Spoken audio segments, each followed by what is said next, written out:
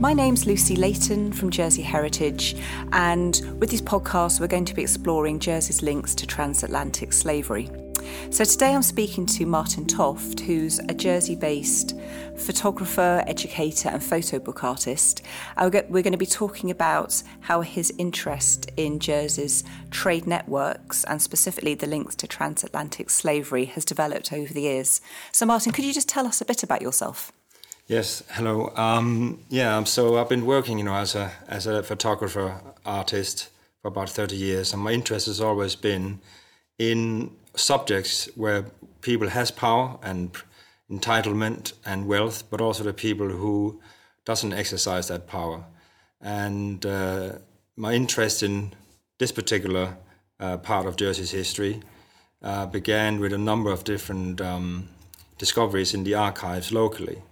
So first and foremost, at the Société Jersiaise, there's a number of different items that I uncovered, which was a manuscript written by a Canadian historian, photographer, Phyllis Gertrude Ross, who had this fascination with the Gaspé Peninsula and the Channel Islanders who lived there and settled there. And she began to write a manuscript called The Seaflower Venture, which I believe she completed in the 1950s, which was based on Charles Robin. Is a fictional account of his life, using his own diaries that he wrote in the 18th centuries. So Charles Robin he came originally from Jersey, didn't he? And is one of the sort of biggest names, the biggest families involved in the Canadian cod trade. Yes, I think he's seen as one of the premier merchants, who settled in the Gaspé, but of course he was involved in a family business who was already operating in the Newfoundland fisheries, because the Newfoundland fisheries had been operating since the 16th century, with a number of different Jersey families operating from there. But Charles Robin was important because he went to the Gaspé, or the Bay of Chaleurs, and realized that was a good landscape or environment, fishing environment for him to set up a business there. Robin would mainly, trade with markets in the West Indies, the Caribbean in the beginning, and then later on in South America when the Brazilian market opened up. And he also always had this connection to the Mediterranean. And again, that market, developed alongside the Brazilian market. So he had operations and agents working in Canada, in North America, Boston, Halifax. He had agents in the West Indies. He had agents in Brazil, and Lisbon was a major station for him, and Napoli was a kind of central focal point for him as well, where he had one of his family members operated as an agent there.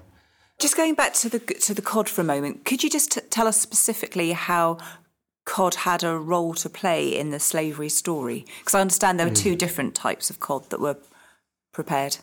So if you take Charles Robin's company, because obviously there was many other Jersey merchants who did exactly the same, but he was very successful because he produced the best quality of the dried cured cod. But he also produced what he used to call it as an inferior fish. And in the vernacular, they use the word green and yellow. So green is the kind of cheap version of the codfish, which is essentially when it's caught, they got it and then they salt it. They don't dry cure it on the beaches. So it's a much quicker process to bring the codfish to market. So he would sell that green fish or inferior fish that they used to name it, to the plantation owners in mainly the Caribbean and West Indies, and later on in Brazil when the market opened up there, because the West Indies markets were the first area where he could sell his codfish to, and the Mediterranean, and then the Brazilian market kind of opened up as a third option. But he was very much a pioneer in establishing a kind of trade network to Brazil through his own business contacts. So this green cod was being sold to plantation owners to feed their enslaved workers? Yes, that's my understanding. It's not written directly like that in the records, but Robin himself talks about, his ships. His ships, we can look at the records where they go. They go to Barbados, they go to Trinidad, they go to Tobago, they go to a number of different islands in the kind of Caribbean network. So the reason why they went there was to sell that inferior fish because it didn't last as long as a dry cured fish. So he would go there, sell that fish, and then obviously they would also trade with sugar, rum, and molasses. And then these products he would then bring on the ship to Europe and sell them on the European market together with his premier product, which is the yellow or the dry cured fish. So although he wasn't involved, obviously, directly in slave trading, he was part of that network transporting green cod that could be bought by plantation owners, but also dealing in slave-produced products as well, like the sugar, coffee, tobacco, rum you've mentioned. Correct. I mean, that's how the triangular trade, is essentially operates. Because there's hardly any money or there's no money exchange between these kind of transactions. It was pretty much, we have a product, you can have this amount of product, we will then have some of your products in return, and then obviously the wealth accrues from that by trading it to the European markets. So he has, when you go through the records, there are small references to the transatlantic slave in terms of him being aware that slaves exist on the plantations. Because there's a few entries, for example, in his own diaries. As the years has progressed, because I've been working on it since 2017, and I've been to visit these outposts, I call them the outposts, in the whole network. Then other stories comes along, other new discoveries are found. And so in 2018, the daguerreotype that arrived at the Société Chercheuse Photographic Archive.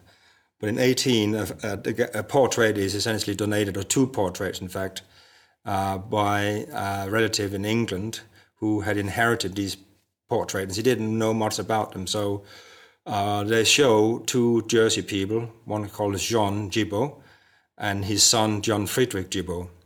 And one of the inscriptions on the back of this daguerreotype reads that the daguerreotype was made in a town called Muritiba in 1843. And it also said that the person in the picture was born there in 1823. So obviously that became a fascination for me. And again, it's one of those examples where something arrives, often in an archive somewhere, and you think that's interesting. I need to learn more about who this person was, why they went to Brazil, what did they do in terms of making a living. Of course, with the knowledge I already had, I was pretty confident they probably went there and set up a plantation, but I had no evidence of that. So going back to Brazil, obviously that was one of the last countries to abolish slavery. I don't think it was until 1888. So what do we know about the Gibault family and the plantations? What kind of crops they were growing? Presumably they would have been using enslaved labour. Going to Brazil in 2018, having established contact to a descendant of John Friedrich Gibault, I had conversations with him about what did he know about his own family history. But in fact, he knew very little. So before I arrived, to Muritiba, the village or the town in an area of Cachoeira is called, I had already done some research in some of the state archives in Bahia itself. And again, I managed to find some records where the Gibault family was mentioned. And there were two judicial records, or court cases, if you like, where the Gibault family, and his name is mentioned, and his brother Jorge, and his mother Sarah Gibault is mentioned in this court record. And they had borrowed some money from another plantation owner, and in one of the clauses there was a reference to them essentially offering, or as a guarantee, if they couldn't pay their debt, was to pay for 6 slaves. So there is, that's where there was direct evidence that the plantations were used in slave labor. But I had that, I kind of thought that was the case. But of course, you can't assume that was the case. But at that time, we're talking now, we don't know exactly when they started their plantation. So, at that time in Brazil, enslaved labor was used in most of the farms.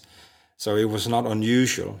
So I took this information with me to Muritiba, and I presented it to Jose, and he didn't seem too surprised. I had a feeling that the family probably knew that the family had somehow benefited from the slavery, but he then told me that the third generation lost the plantation, and since I've been there in 2018, in fact, quite recently, I had a lot of contact with a researcher in Brazil called Monica, who is looking at the Jibo family from a different angle. So new information has come to light. So suddenly we now know that the plantation that they had in Muritiba was growing coffee. So all this new research is coming through, and this is this is the fascinating thing, that if you are working on a project over a longer period, it's what I call slow journalism in a sense. There's time for things to evolve and develop, and of course that makes the project more richer. And then you have to reflect on it, and you have to then maybe change some of the original assumptions or original knowledge that you had gained. And I think that's what makes this subject an interesting subject, because nothing is never fixed. It's an evolving story, yes, isn't it? Yes. It's interesting that the business, as you mentioned, it did collapse, didn't it? It failed. And I believe that was around the time that slavery was abolished. You wonder whether perhaps it was no longer a viable business without that free labour. But on the other hand, when you travelled to Belize to pursue the story of Jersey family links with the mahogany trade, you were able to access records there much more easily, weren't you? Yes, and of course that's probably because Belize was a British colony. It was used to known as British Honduras. So the systems that they have for administration, including archives, I think comes from a kind of British tradition. And the documents are written in English, of course. The difficulty in Brazil is that all the documents more or less are written in Portuguese. So I'm not fluent in Portuguese, so you have to use the Google translation. So it's not so easy. But in Belize, it's very different. And already in Belize, as you mentioned, we already had some information about Jersey merchants going there in the late 18th century when the area becomes a British colony. We knew quite a lot about the family connections with Belize, because I believe initially, going back quite a few years now, the Société Jersiaise was receiving family history inquiries from people in Central America with the surname Gabarel. Now, it's a surname that's died out in Jersey now, but they were wanting to understand their own family histories and their link to this island thousands of miles away. And so researchers here had investigated that story, and I believe you got interested and sort of working on the research of the historians. You then travelled out there to look at the original documents. Yes, that's correct. I mean, the information that I was given in Jersey came from Anna Bagiani, who at the time was a library assistant at the Société Jersiaise, and she did a lot of family history research for when people were making inquiries. But the Gabarels is an interesting, I think, family connection, because what became obvious to me when I went there is that Joshua Gabarel, who we know, sailed to Belize in 1787 with his Jersey wife Elizabeth. Very soon upon his arrival, he began to establish some romantic relationship with another woman in the colony called Catherine White. And they had 3 children. Obviously in the census records in Belize archives, they list, your ethnicity or your kind of status, if you like. And Catherine White is listed as a colored woman, which at the time means that she is of mixed race. I mean, all the enslaved people on the plantations carry the name of the slave masters, right? So when what we know is that when the emancipation, if you like, of slavery, or when the slavery is abolished in Belize itself, that happens in 1834. Immediately after that, the Gabarels, this is the children of Catherine and Joshua. This is William, Joshua, and Anne. they make a claim for compensation through the compensation scheme, and so we know what money they were given by the British government, to relinquish their slaves, and soon after that, there's lots of Gabrielles suddenly appearing in the census records, where before, in the census record, it's only the master and his or her family which are listed by name. Then, is then listed, how many slaves they own, what their names are, only their first names, what their age are, and so on. But actually, in the census record, I think the one that followed after 1834, I think it's the 1839 census record, suddenly I noticed that there was a lot more Gabrielles, who are listed. So these are former enslaved people who had been owned by Gabrielles. That's what I assume. That's what I assume is the case. So because there's no actually in the 1839 census there's no record of either William, Joshua, and Anne. So that suggests to me they have left Belize after the slavery has been abolished. So they got their compensation. I don't know where they went to. I haven't looked that up. Maybe they settled in America. Maybe they settled in the United Kingdom. We don't know. Joseph Gabriel wasn't the only Jersey person who went there. There was many other Jersey merchants. So you have quite a few names in the archives there. And I was allowed to make a record, a photograph, if you like, a high-resolution image of all the records that I found of interest. So I have, records of people like Francis Valpy, George Leggett, and both of them they had wharves in Belize City. So that means that there would have been wharves where there were built. George Leggett was a shipbuilder. I don't know if he built any ships out there, but there were definitely merchants whereby goods would arrive to their wharves and then they would sell, merchandise from there. They also owned a couple of slaves each. Mainly, I think they were probably working on site on their wharves. You also have other people like the Disencra brothers who were ship owners, Aaron, Peter, I can't remember the last one. They were mainly the ships who would then sail from Jersey to Belize, bring back the mahogany, both to, the Jersey ships would bring mahogany to London as well as Jersey and Liverpool.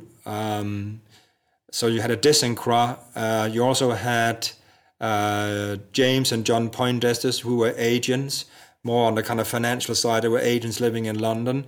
You also had Thomas Pickstock, as I mentioned, who was a key figure, really. So we see the evidence for this today in the island, don't we, in buildings such as the Victorian House at Jersey Museum, where we have a beautiful mahogany staircase that runs throughout the whole house. All the furniture and fittings are all made of mahogany, so reflecting those very strong links between the island and those trade routes with Belize. I know from a personal point of view, I was involved in interpreting the house in the past when we put together the story of the people who lived there in the mid-19th century. And our focus was really on that family story and looking at census returns and family letters and building up a picture of the people who lived there. And we sort of mentioned the mahogany in terms of Jersey's maritime links and, the sort of skilled craftsmen, but we just weren't aware of this connection with the slave trade and how this mahogany was being produced by enslaved people on these plantations. So it's, this is an evolving story, and it's been a sort of learning process for all of us. So it's fascinating to hear about this connection with the Gabriel family. Yes, I actually live in a house, in a very old Jersey house myself, and we have a mahogany staircase, in that house. And so I think a lot of old houses in Jersey would have some mahogany furniture at some point. And you're right, you wouldn't normally begin to think about how did that piece of dark wood, what's the dark history of that, because the reality was that extracting that mahogany wood from the dense forest in Belize was really a strenuous work. Well, thank you very much, Martin. That's been a really fascinating insight into your areas of interest into this subject. It sounds like there's a lot more research to be done by historians to fill in some of the gaps and pursue some of these lines of inquiries. But I think you've given us a really good sense today of the complexities of Jersey's historic trade links and some of the times when it's touched upon that story of transatlantic slavery.